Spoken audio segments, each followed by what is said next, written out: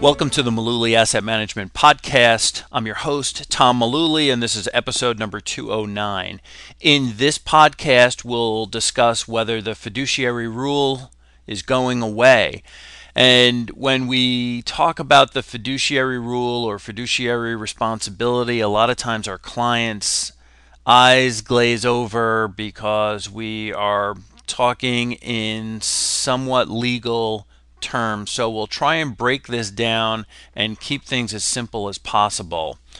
But there are some events taking place that we think investors need to know about in 2018. This is a topic, this fiduciary rule, that we've covered before in other podcasts and in posts on our website on mullooly.net. But first, a quick break and a quick word from our legal team. Tom Mullooly is an investment advisor representative with Mullooly Asset Management. All opinions expressed by Tom and his podcast guests are solely their own opinions and do not necessarily reflect the opinions of Mullooly Asset Management.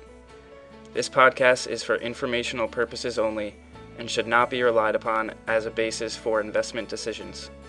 Clients of Mullooly Asset Management may maintain positions in securities discussed in this podcast. In an effort to keep things brief, I just want to quickly mention the definition of a fiduciary in the terms of investing and managing assets. A fiduciary is expected to manage the assets for the benefit of the client rather than for his or her own profit. Fiduciary is held to what's called the prudent standard of care. That requires that a fiduciary needs to act first and foremost with the needs of the beneficiary, the client, in mind. So we know that investment advisors need to live under that umbrella of this fiduciary standard of care. Brokers, on the other hand, employees of brokerage firms, don't have the same fiduciary responsibility. Brokers need to make sure that their investment recommendations to their clients are suitable. There's in my opinion, a gigantic difference between something that is prudent and something that is merely suitable. And we can get into a much longer discussion. We can probably fill 3 or 4 podcasts talking about the differences between what's suitable and what's prudent. The reason why we're recording this podcast now in March of 2018 is because there's been a recent development in just a few weeks ago where the Fifth Circuit Court of Appeals ruled against this fiduciary rule. So without getting into a long history, understand that the Department of Labor, not the SEC, the Department of Labor several years ago started working on creating this fiduciary rule basically as a way to protect investors with their retirement accounts.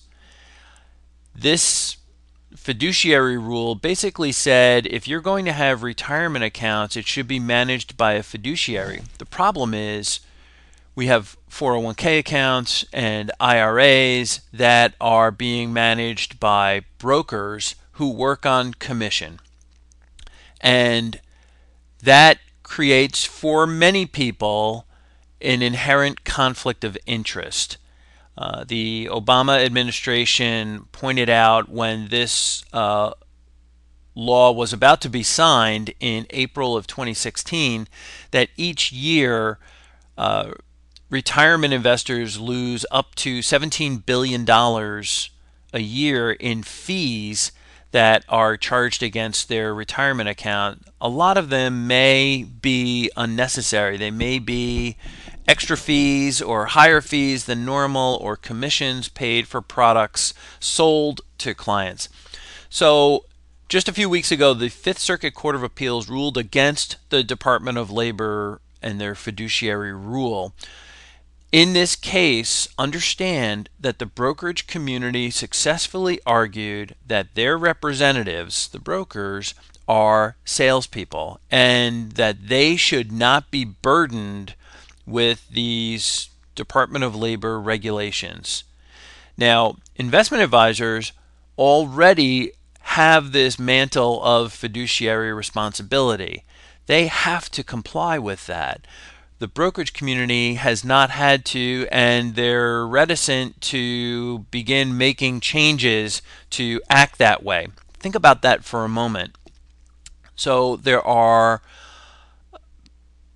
many different terms for brokers in the investment community. One of the most obvious ones now is brokers are often called financial advisors. That sounds very close to the term investment advisor, doesn't it? But a financial advisor and an investment advisor, two very different things. But the brokerage community likes to blur the distinction between the two.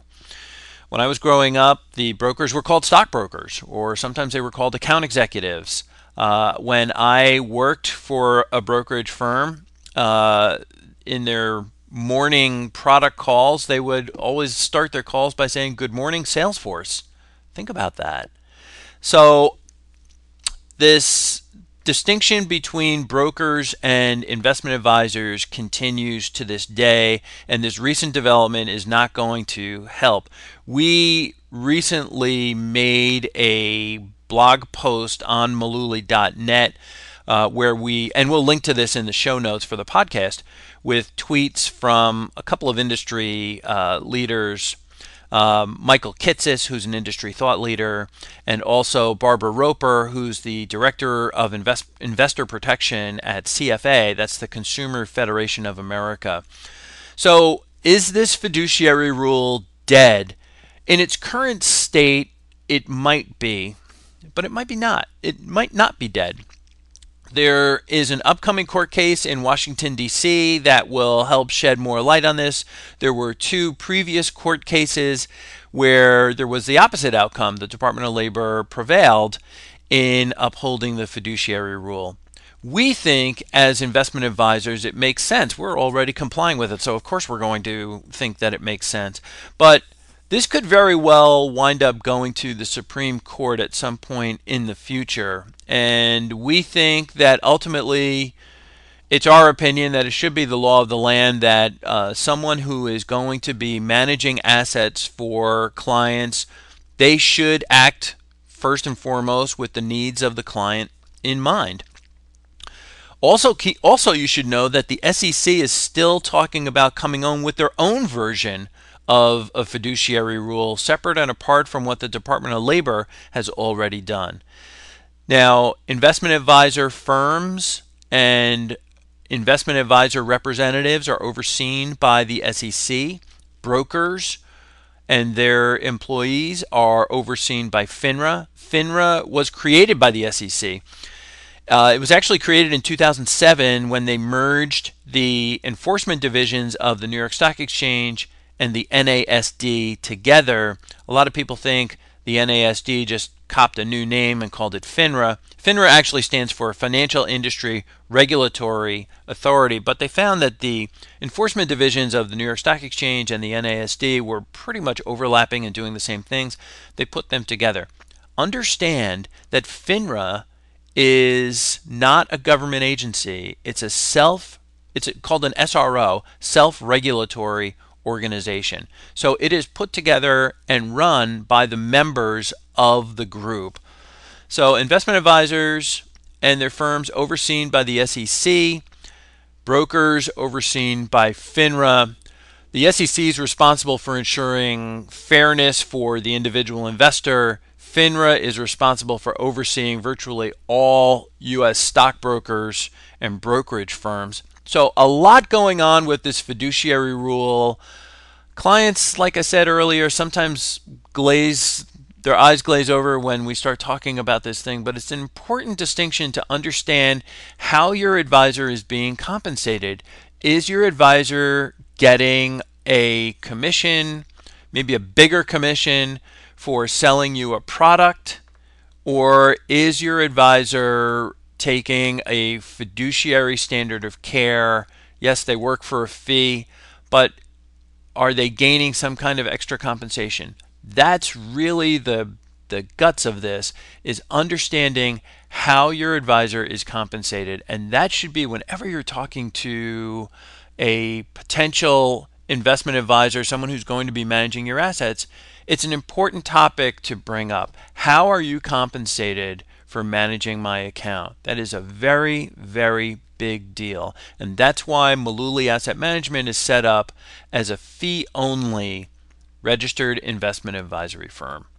We appreciate you listening to episode number 209, and we look forward to speaking with you again in our next episode. If you do have questions, feel free to get in touch with us, and we'll have links in the show notes and how you can reach us.